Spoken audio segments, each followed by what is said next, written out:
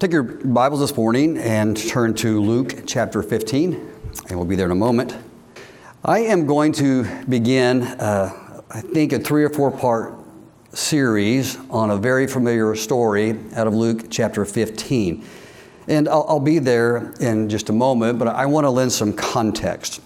The Lord Jesus Christ is probably a little over 3 years into his earthly ministry. Earlier text tells us that he is now resolutely on his way to the cross. He's determined to go fulfill that purpose for which God has called him to do, and that is to die for humanity's sins on the cross so he can be our Redeemer, so he can be reconciled to God, so he can impute his righteousness to us, and of course on the Christ he receives our imputed unrighteousness. And it is an incredible legal transaction that God does for us. He's been proclaiming the gospel, or that he is God and he is the Savior, the singular source of salvation available to mankind. Many people received him gladly. Some did not. Ironically, those who did not receive him were considered the religious of that day.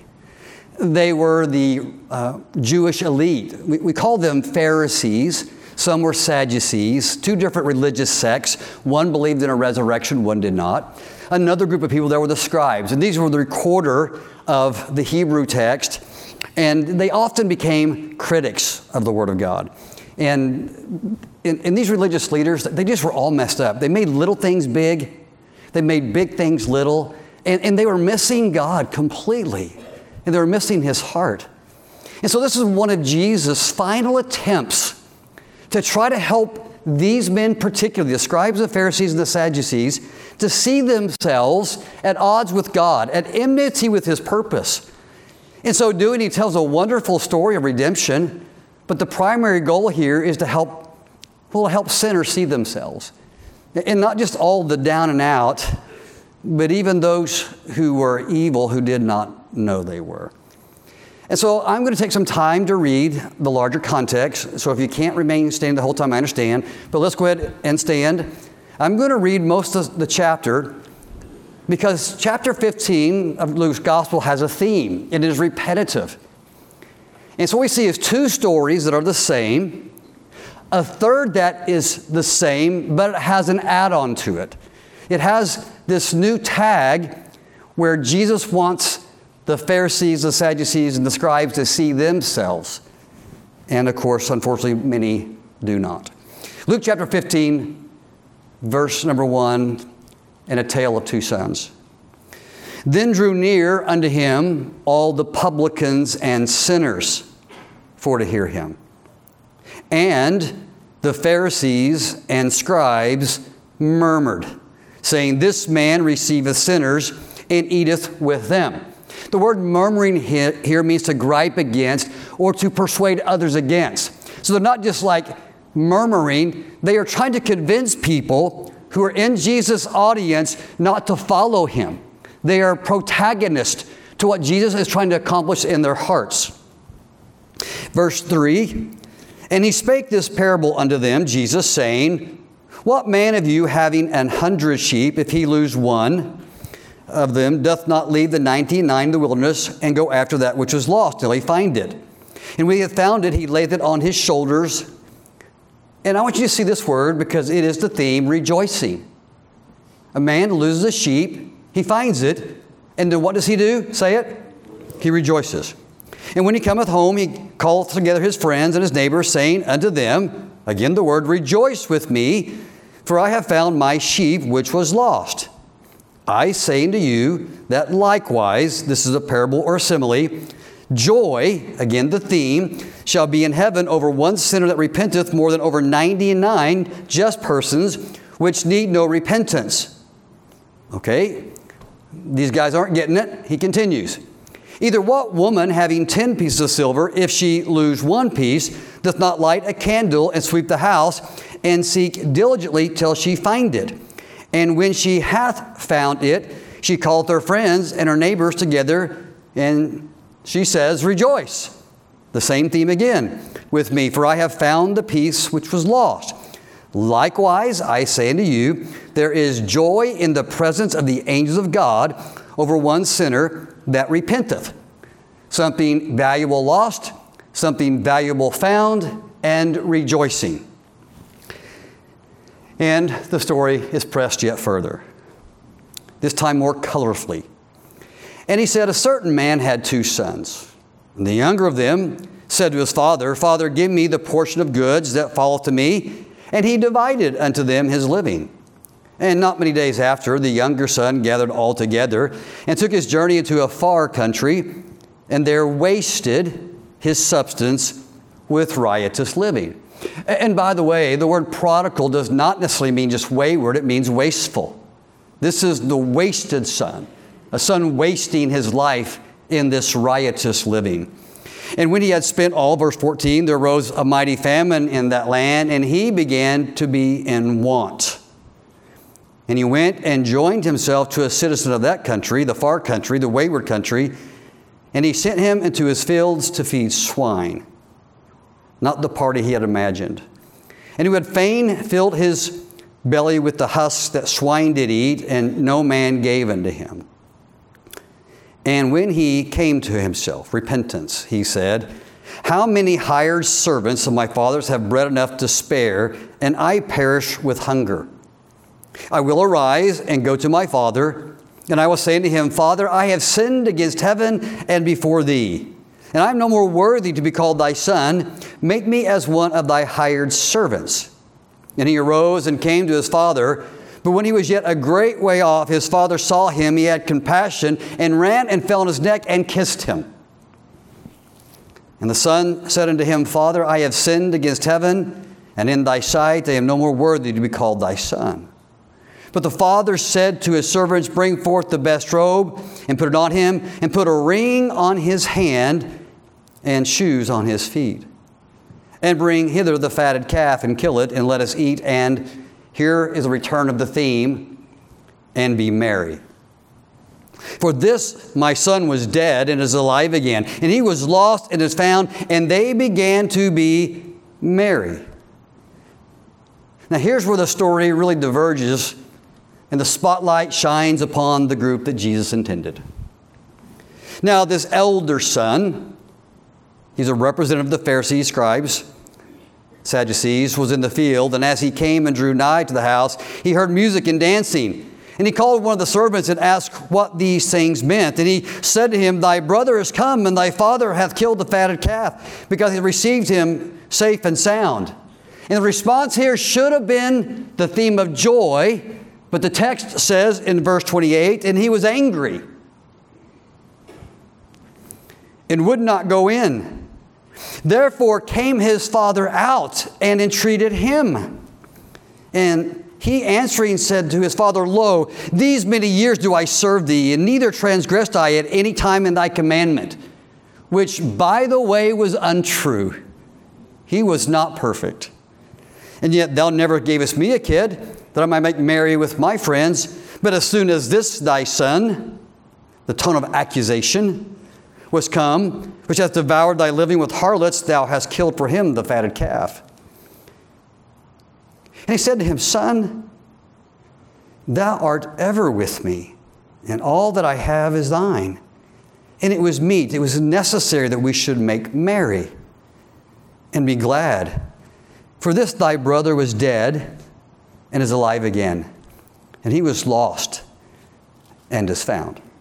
Heavenly Father, we come to you and we ask, Lord, in this hour that you would use this story, Lord, to speak to our hearts. It was told not to entertain, but Lord, to instruct and to admonish. Lord, it is a mirror. It is a window to see through. And Lord, not just to see other people and their behavior, but Lord, to reflect upon our own. And I pray you'd help us with this in Jesus' precious name. Amen. Thank you so much for standing. Well, this morning I am going to begin a short series on what we commonly call the parable of the prodigal son. I've been reading through this story and others in my personal reading, And I felt some compulsion to take some time and share some thoughts from Luke's most widely known story with you.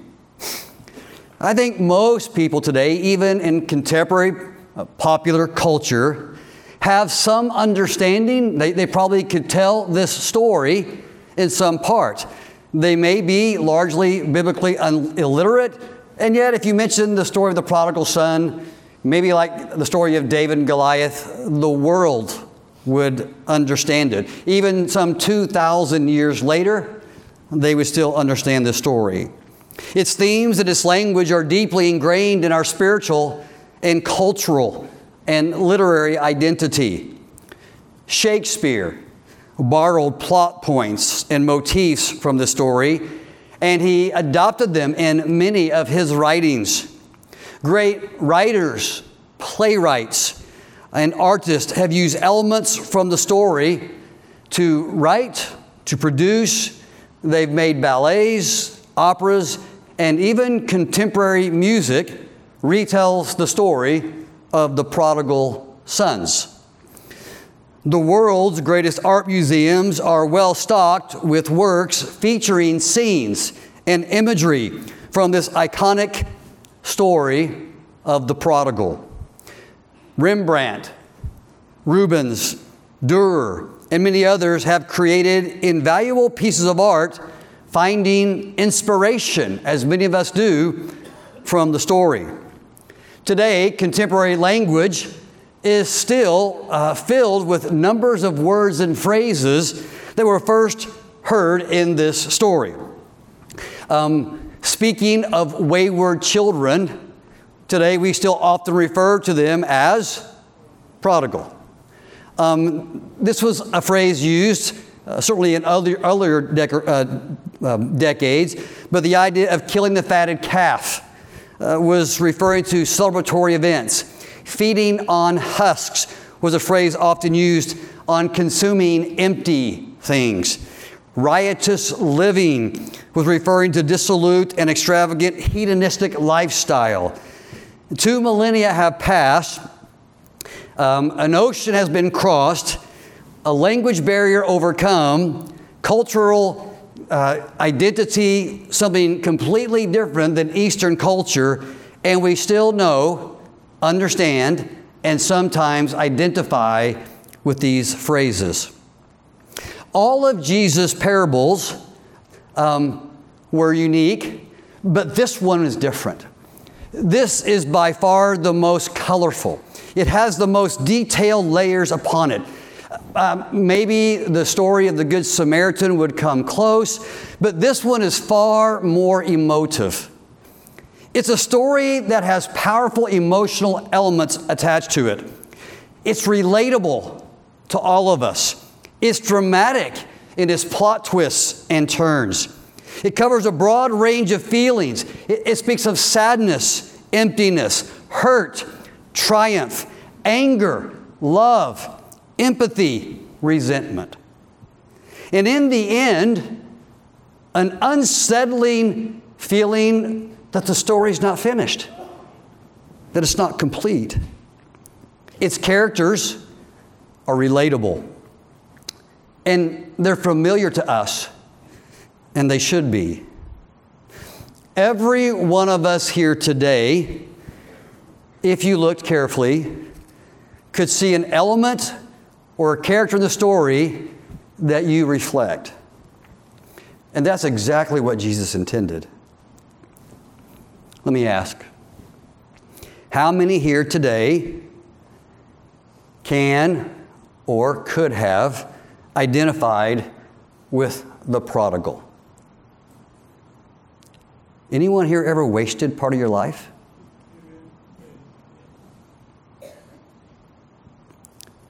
How many people here have felt the poignant pain of having a wayward child? How many know grief and hurt, disillusionment over relationships gone bad? Who can identify with the joy of relationships restored? Who here knows the relief of being forgiven by someone? And who here has found the grace to forgive someone who has done wrong? Some here, if we were honest, can relate to the elder brother's resentment.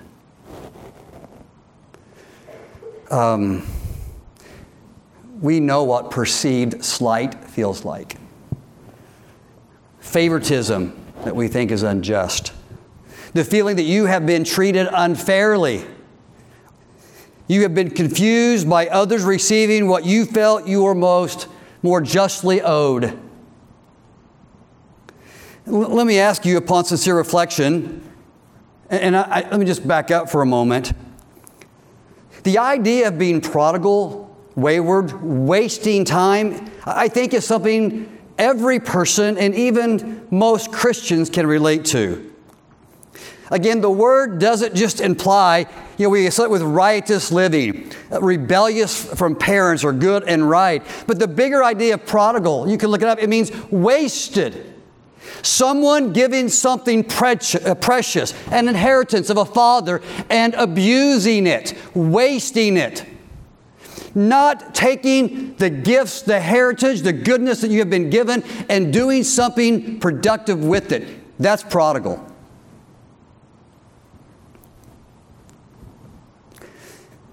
Many of us have traveled in the wrong direction for a time in our lives. We have wasted time and energy needlessly and perhaps consequentially. Traveling in the wrong direction, not living for God, and before we knew it, we wound up in the far country, where the life there takes far more than it gives. Teens today can be prodigal. People married together or separate can live prodigal lives. Even the older among us, if we're not careful, can drift off course and stop living for the Lord as we should. We can allow misplaced priorities and greed, resentment and bitterness, worry, doubt, confusion, arrogance, and pride to take us down the road to the far country. We've probably visited there more often than we might want to admit. Far from home, far from good, and even if in place here, perhaps far from the Father's heart. We know that place. Empty, husks, people who may party with you, but they're not true friends.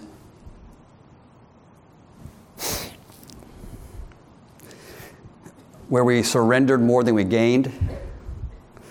But the story is also relatable and encouraging because there's hope in it. It's part of the narrative. There's hope. We see love, we see grace extended to someone who the text goes to great lengths to express was undeserved by human standards. Part of the reason this story is so descriptive is because to the Jewish audience to whom it was spoken, as they heard about a young man asking for an inheritance and spending it in such a way, this would have been anathema to him. Jesus was proving this point in their minds that this young man was so undeserved. And so that makes the father's behavior later so surprising.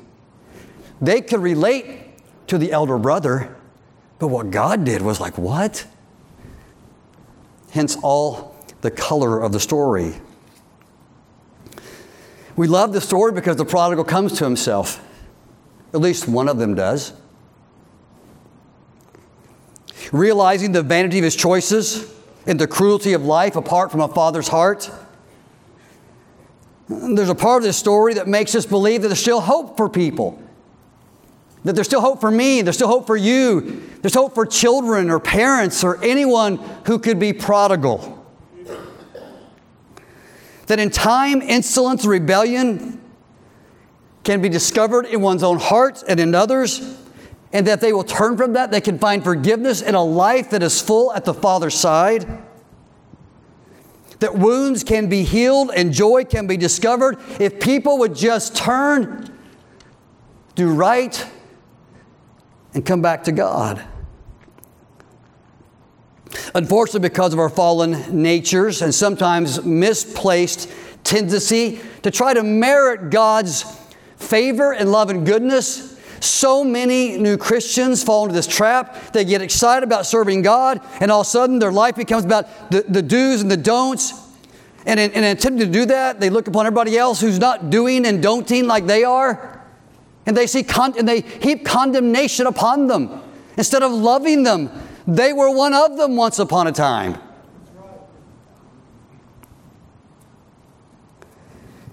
We can become judgmental as God's people, condemning. The cold heart of the elder brother contrasts starkly in the story with the father's heart. With this repetitive theme, something's lost and is found, be happy. Something's lost and is found, rejoice. Something's lost and is found, and I don't like it.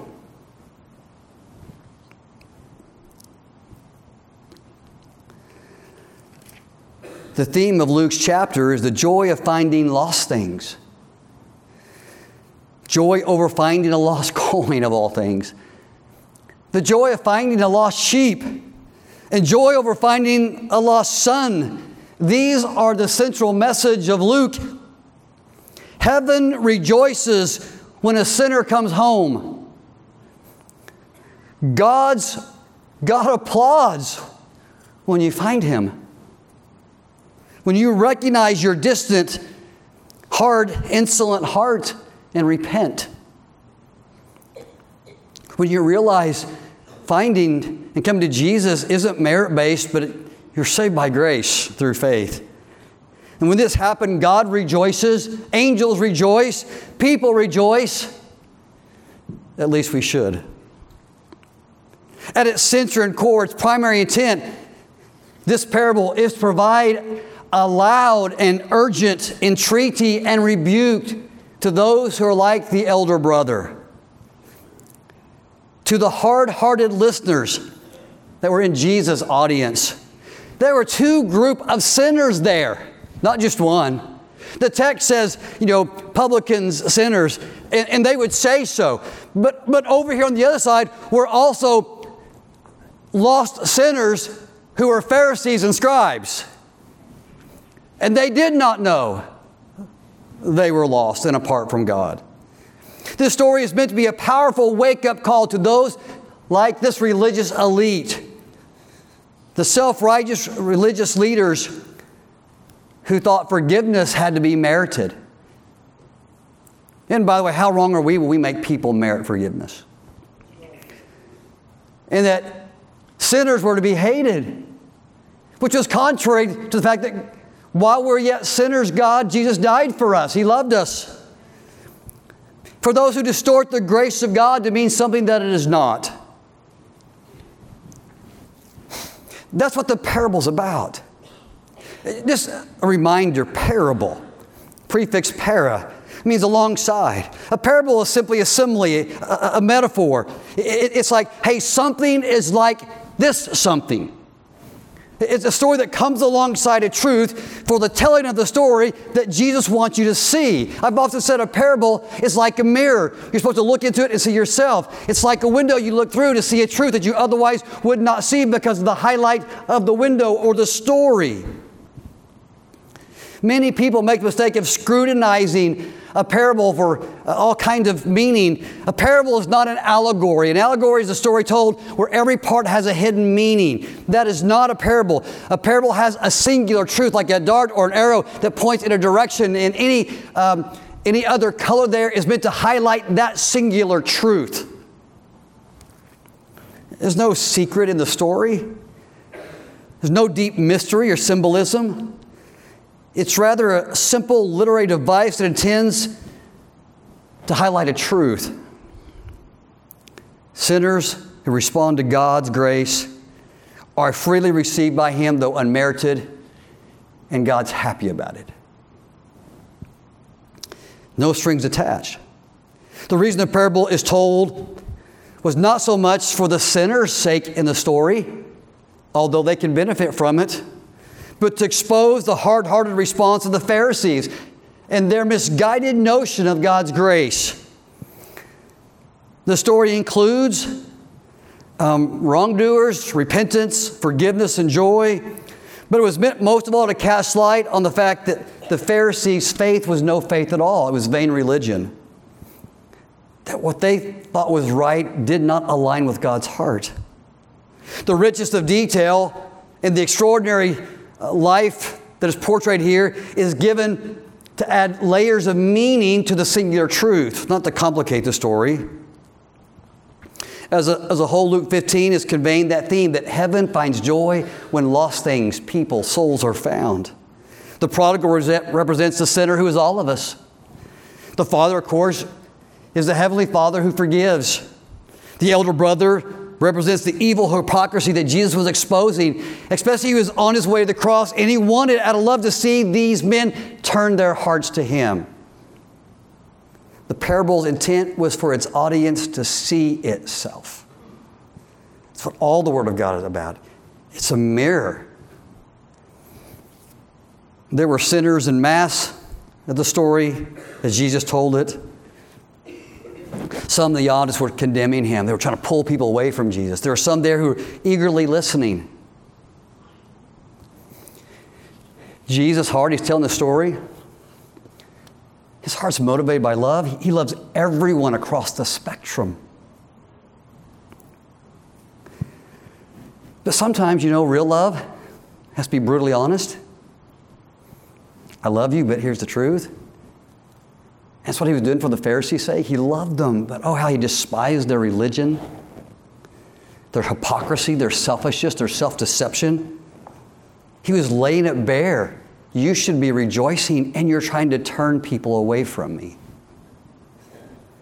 The spotlight was on their hearts, and they were doing nothing with it.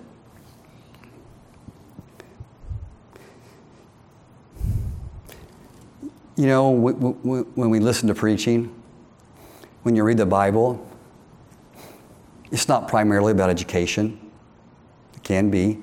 It's not primarily academic. It's not so you can fill a notebook with notes. I'm not against it. But if you can read a story, walk away from it, and not see any application for you, you've missed the point. This is a great story. Not for somebody else. It's a story for you.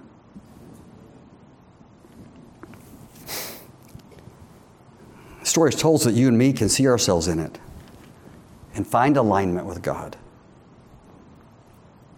In the story of the prodigal sons, we see one who left his father's home.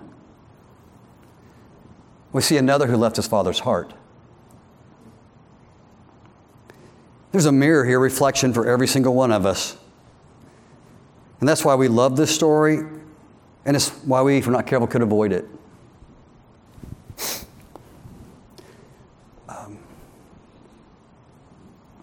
For some here today, I hope for the majority of us, this parable is a reminder of who we are and what God has done for us. All of us were lost. And if you're saved today, you have been found. And you ought to never grow uninspired by that. Ephesians 2:8, for we are saved by grace through faith, that not of ourselves, it is a gift of God. It's what the Father provided for the wayward son. Not of works, lest any man should boast. Titus, not by works of righteousness which we have done, but according to His mercy, He saved us. That's the intent. It's a reminder that every single person in this room has been a prodigal on either side of the spectrum. And that though we were that, because the Holy Ghost worked in our heart, because the truth of God's Word proclaimed and or read, you recognized yourself as that sinner, and you ran to God, and here's the mystery and the wonder He received you. Based on Jesus' merit, not yours. It's a reminder to me that I'm one of those people who have been forgiven much. Amen. And therefore, I probably should love much. It's a reminder that the wages of sin are hard and cruel and destructive. It does nothing but steal, kill, and destroy. If not the property around me, the heart inside of me. But God's grace saves, it rescues, it redeems. It makes a person a son and an heir of Christ. You can't see it today, but I wear a royal ring. I have a robe of righteousness about me. I have shoes given to me by Jesus Christ. And if you know Him, you wear those things too. It's a reminder to me that if we confess our sins, that God is faithful. He's just to forgive us our sins and to cleanse me from all unrighteousness. The story is also a reminder, and please listen, that neither show of religion nor the pretense of respectability is a valid substitute for redemptive grace.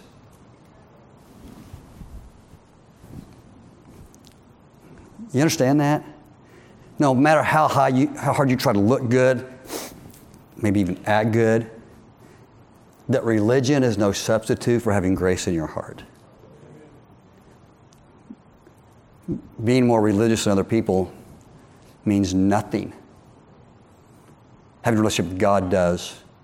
And if that redemptive relationship is an impetus for you to be more like Him, then that is what you should do.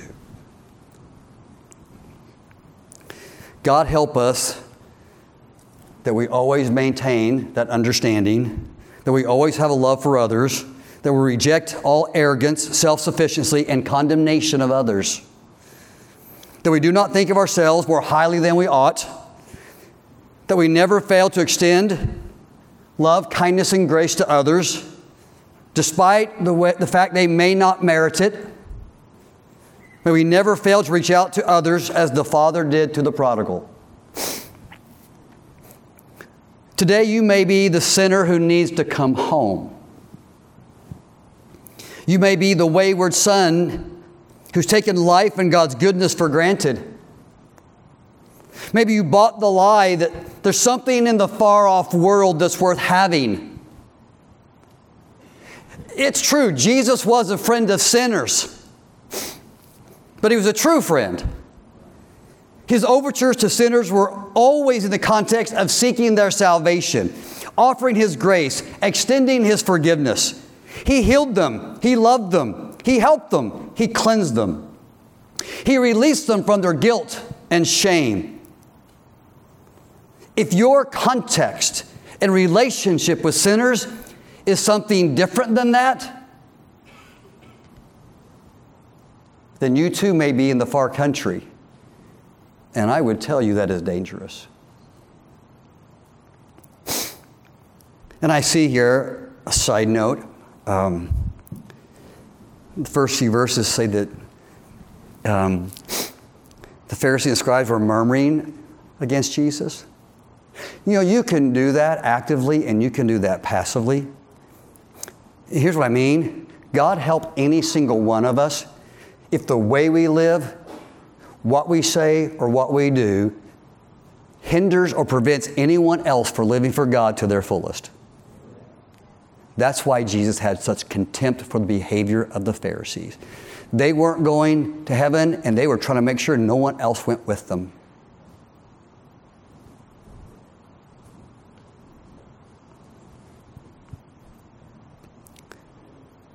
I want to say to you, the faraway country offers nothing. It's empty. It will take from you and not give. Today, maybe you need a fresh reminder of just how good God has been to you. Because He loves you. If that's you, don't lose your joy. Don't quit rejoicing. And rejoice with others. Today, if your heart is contrary to God, if you lost your joy, if resentment plays a larger role in your life than it should, if bitterness, unforgiveness is in your soul, you are at odds with God. In some way, you're like the elder brother, and that needs to be purged. It serves no purpose but to destroy. You're missing out. You're missing out on the right kind of party that was happening inside the house. This morning, Jesus told a story for a response. I do not want us to come in here, sing the songs, listen to preaching, and then walk out the door and have never done business with God. The difference between preaching and teaching is that preaching asks for a response. And Jesus does too. Just listening is not the intent, but to see yourself and do something about it. So I want to ask you to stand with me this morning if you would.